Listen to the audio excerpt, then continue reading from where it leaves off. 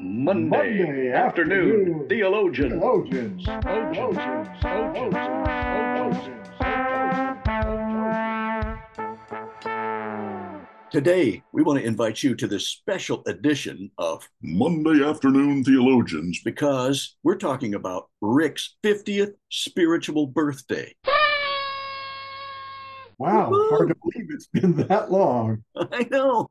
In our regular last episode, we talked about how you are celebrating your 50th spiritual birthday.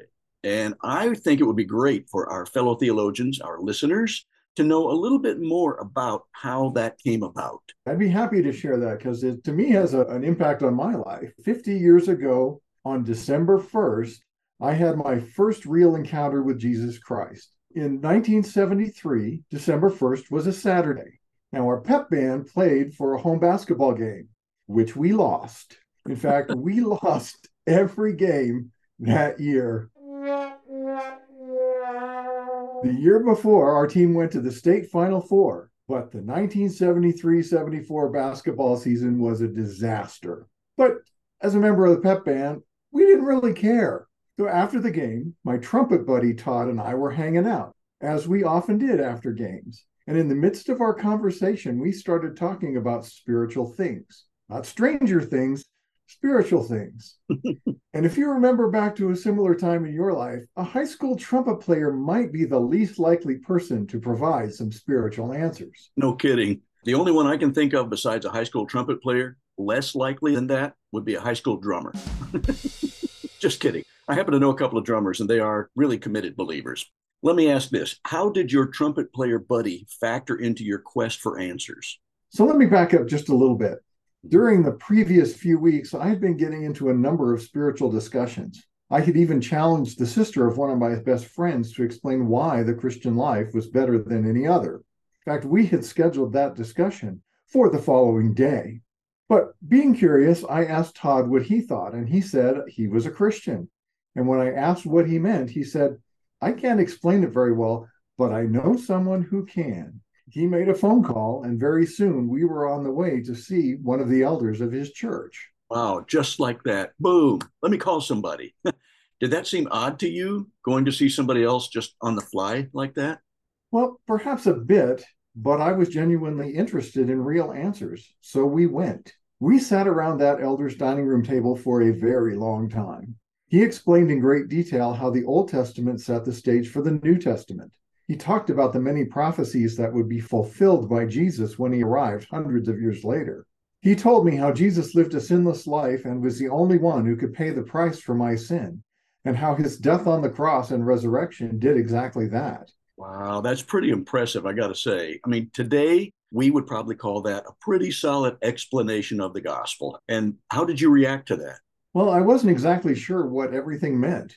I had never been personally confronted with my own sin before, but I knew that I had done wrong, and I was definitely not headed in the right direction.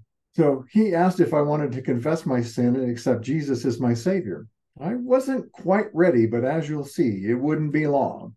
And before we left, he prayed that I wouldn't sleep before nailing down a relationship with Jesus. And I find it very interesting how clearly I remember that one phrase from his prayer. Well, I can imagine why you would remember that. I mean, what a prayer. I would think that it would be kind of scary. And what if you didn't nail that relationship down right away? You might not have slept for months. You're right, that would be scary. I mean, as a teenager, I liked to sleep a lot. So I took Todd home and went back to where I was living, which was the home of another Christian friend.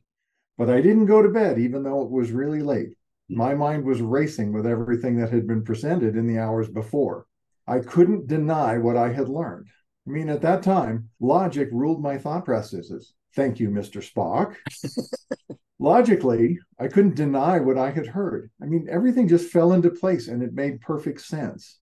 So at 3:40 in the morning, I knelt before the Lord for the first time in my life. I confessed my sin and my need for a Savior. And at that moment, I became a new creation. My sins were forgiven. I was washed in his blood, and I entered eternal life as a brand new person. That was 50 years ago, early on the morning of December 2nd, 1973. Wow, what a story. I mean, looking back into your own history, Do you think events were being orchestrated to put you at just the right place at just the right time and in sort of a prepared state of mind? In so many ways. I mean, on a macro level, things that we don't have time to talk about right now were set into motion even several months before. But on a micro level, looking back, it's easy to see how the groundwork was being laid for that encounter. And the Holy Spirit was definitely setting things in place. As I found out later, many of my schoolmates had been praying for me and my decision. In fact, some of those watching this may have been a part of that effort. And I can only say thank you. I'd like to know what part you played in my spiritual journey, even if it was far behind the scenes, because my life would have been profoundly different without your constant and consistent intercession.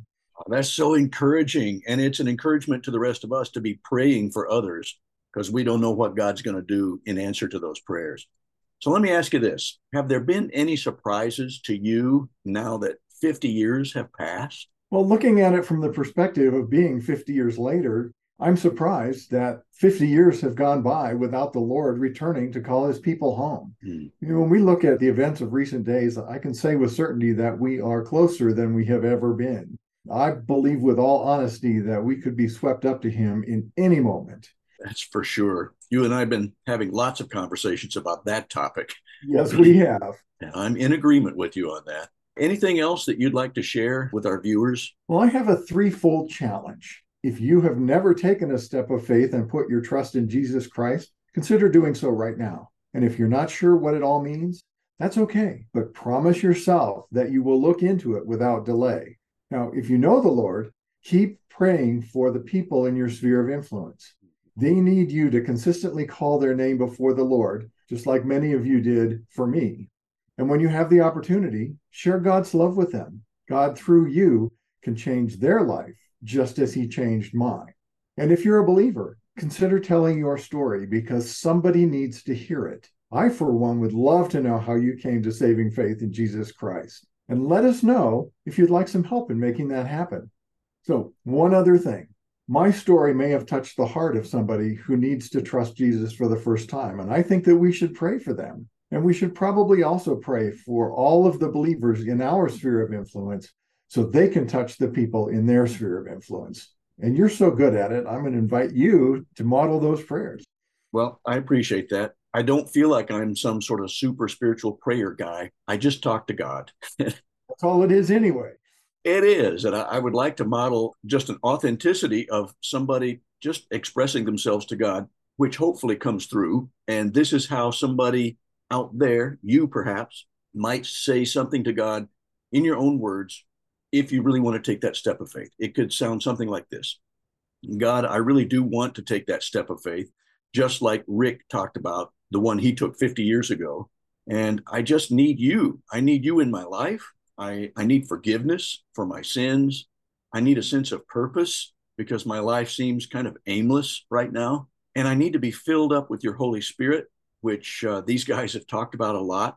I want your Spirit to come into my life to reveal truth, your truth to me, so I can live by that truth. And I want to have a sense of something that's going to last far longer than what this earth has to offer. And I know you do that through Jesus Christ. I want to be with him for eternity.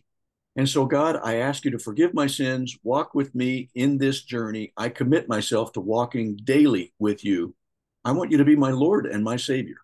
I want to make you Lord of my life by building my life around you and around your teachings in the Bible. Thank you. In Jesus' name I pray. Amen. Amen. And how about for those who may not really fully understand how they can be the part of leading others to Christ just simply through their story? That's great. I will share a prayer about that. And I identify with people who are shy when it comes to sharing their faith. I don't feel like I've been given a spiritual gift of evangelism at the top of my spiritual gifts list. So for me, it doesn't come naturally, but God has opened up unusual opportunities when I've had my spiritual antenna up, listening to the Holy Spirit. And he has allowed me into some situations where I've been able to share my faith. And I know it's not me banging doors down. I know it's coming from God that way. So you could share with God a prayer kind of like this. God, I want to share my faith more boldly And I'm not sure how to do that yet. And so I'm asking you to help me work on sharing my story, sharing my testimony, but also help me to become more aware of these circumstances that you orchestrate so that when the time arises and when the questions arise from somebody, that you'll provide an answer that I'll have for them, or you'll provide a way for me to connect them with somebody who has an answer, like Rick's trumpet playing buddy did with him. I want to be able to share my faith, and it seems a little scary to me. And so connect me with other believers who also want to share their faith, because there's strength in numbers, and we find that collective boldness that comes from just hanging out with one another. And so I want to put myself in a position of being more available to you so that when the time is right, you're the one doing the work and I just become the mouthpiece. Help me to do that. I pray in Jesus' name. Amen. Amen. And we can have courage in doing that because the Bible assures us that when we don't have the words to say, the Holy Spirit will step in and proclaim the message that needs to be heard. He does that so well. So well. I can't remember how many times I've been talking to somebody and thought to myself, I don't know where these words are coming from. And then I thought, yes, I do. Yeah, I know what you mean. And it's such a God thing. It's just the big experience, BBIG, which means better believe it's God. Rick, thank you for sharing your story about your 50th spiritual birthday. I'm glad you get to celebrate that. And I'm praying for our fellow theologians who will become bold in sharing their stories as well. And like Rick said, if you want to connect with us and get some help in how to do that, we would love to help you learn how to develop sharing your story in a winsome, loving, compassionate, but bold way, because we want our stories to touch lives, not so that it builds us up, but so that we can exalt Christ. Amen to that. Well, have a great day. And fellow theologians, if you want to join us again next time, we've got more episodes that we're working on related to end times events. And we hope that they might be answering a few of your questions and helping you to live with intentionality and intensity in these last days as well. So join us next time for another episode of Monday Afternoon Theologians. Theologians.